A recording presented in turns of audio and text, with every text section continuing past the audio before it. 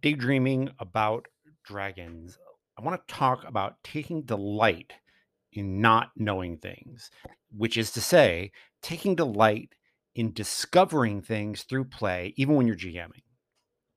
Don't need to know everything. And this came out because I was on, and it was in an online community, and the DM was talking about how one of the players said they wanted their Dragonborn's eyes to change color based on their mood. And the GM said, the DM, whoever, whatever, that wasn't how it worked. Now, and they were on the community saying, hey, should I just let them have this? To which I reply, why not? Why not? Why not be amazed that one of your players cares enough to make something up that's that interesting, right? Because there are like, different types of GM complaints that go online. And one of them is, oh, my players just won't make things up. They just want to hack and slash. Well, this person has one of the players who wants to make things up. And then they stifle it. And then they wonder why the players just want to hack and slash, because hacking and slashing is safe. That's why. Why do people do things like, murder hobo? Because it's safe. Because there are rules for it. Because you can't say no easily. And why say no to something that much fun? Hey, what color are your Dragonborn's eyes when they hear the news that the king is dead? What a cool little detail. So here's what I say about it. Uh, I think this not only comes, I think this saying no to eyes changing color, because I'm like a mood ring, right? I think it comes from a couple different places. And let's go over what those places are. The first place is feeling like you have to know everything about the world, right? And feeling with that feeling of knowing everything. And I don't mean just making up a world. I love world building. I love knowing stuff about a world. I love making up cool little weird details. I love using historical details in new ways. Love it. Love it to death. We'll never stop doing it. But that's different than knowing everything. When you feel like you have to know everything, then if something surprises you, then you might feel like you have to say no.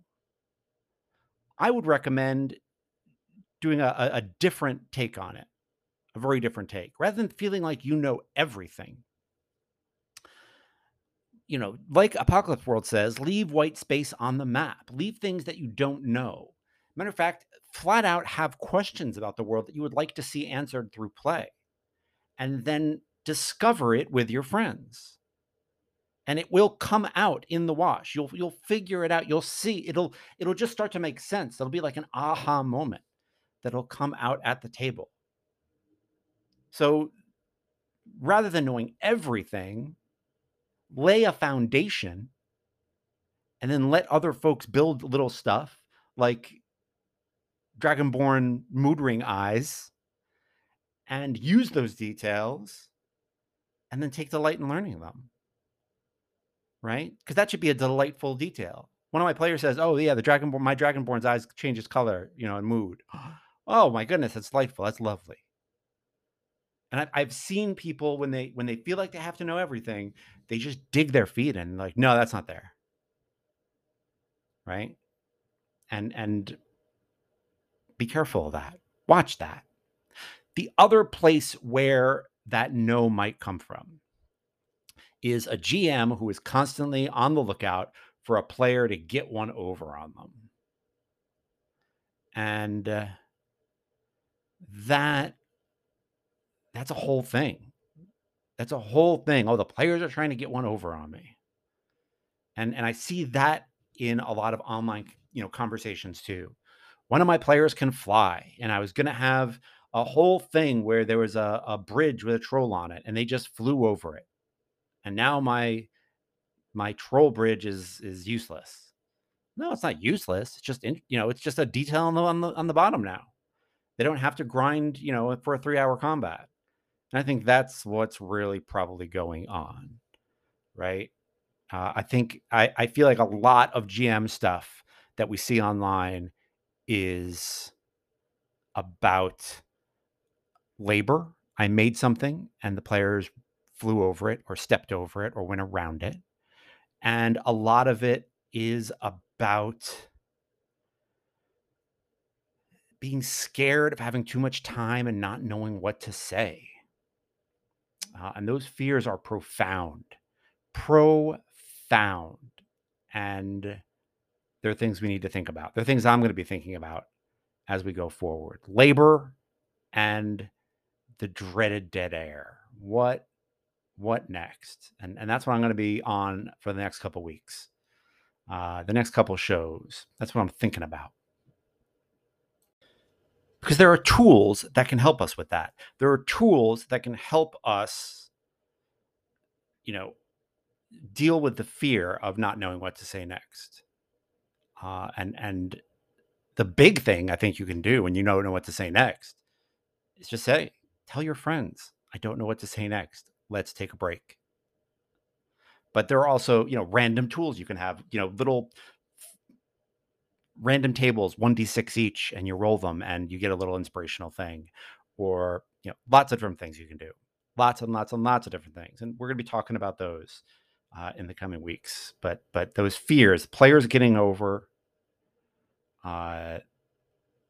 which is just a reframing, a negative reframing of the players being clever. And I don't know why would you? It's not a competitive thing. I don't know. After a year of running 5e, I feel like I'm getting where those kind of comments are coming from. But we'll talk more about that. But for now, let's get to Inspiration Goat and see what they have brought us today.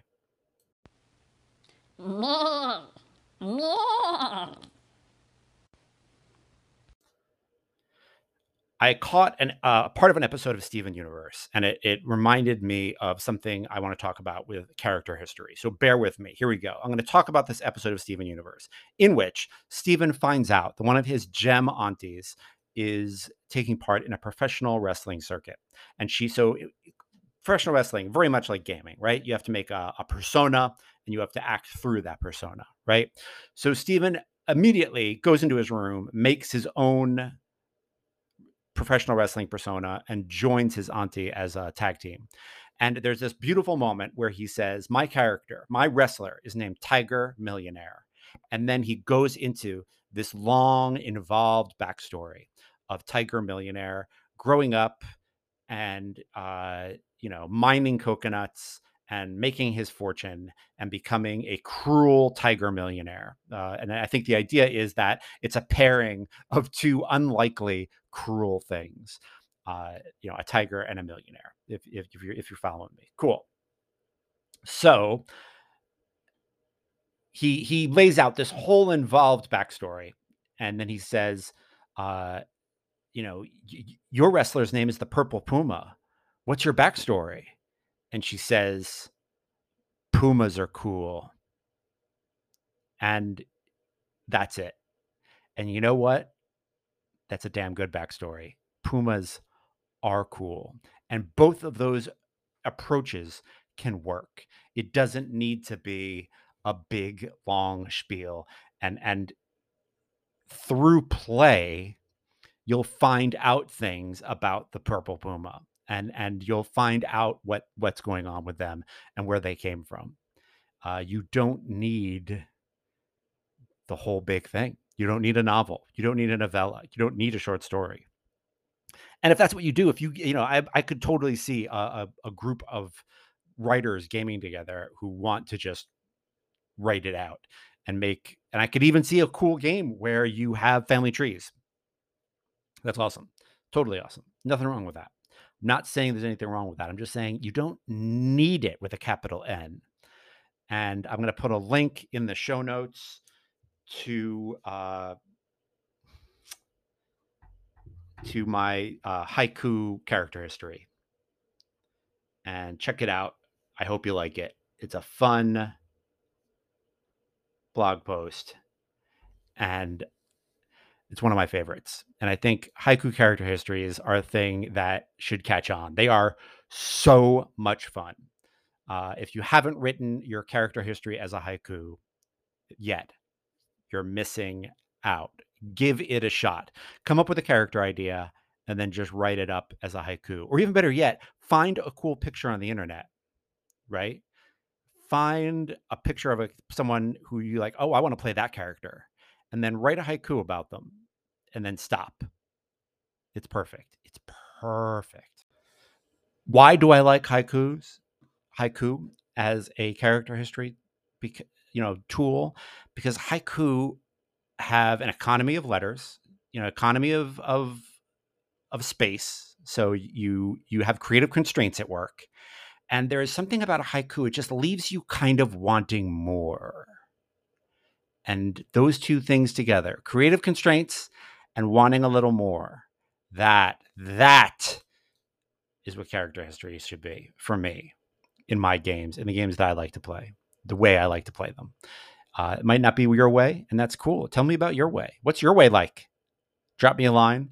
You can do it through the Anchor app. You can send me an email. I'll have going through a bunch of different ways you can get in touch with me in the outro. And why don't we begin that outro right now? Thank you for listening to Daydreaming About Dragons. If you thought we were gone, you were wrong. We're back. Thank you for waiting for us. This RSS feed doesn't go bad. We'll be here. We're coming back. We are back. You just listen to us. Thank you. If you'd like to drop us a line, you can do so at my email. I will say it now. If you've got a pen ready, that's great. judd.karlman@gmail.com. And I'll say it one more time. judd.karlman@gmail.com. You can tweet at me at Inspiration Goat, all one word, Inspiration Goat. Tweet at me. Let me know what's going on in your games. How do you like your character histories handled? What are you looking for in a character history? And how much do you need to know as a DM? How much do you want your DM to know? How much do you like to know when you're a DM going into something? How do you deal with that fear of not knowing what to say when things get slow? I'd love to hear about how you're dealing with all that stuff. So drop me a line. Let me know. If you would like to support the show, there are ways to do that through the Anchor app. You can drop us some money every episode. You can purchase Dictionary of Moo, my Sword and Sorcery Sorcerer supplement. There will be links to all that in the show notes. And the best thing you can do is contact me and interact and let me know what's going on at your table. I love hearing from you, and I would love to hear from you more. So let me know. All right. I will talk to you soon. It was nice to be back, and I look forward to hearing from all of you.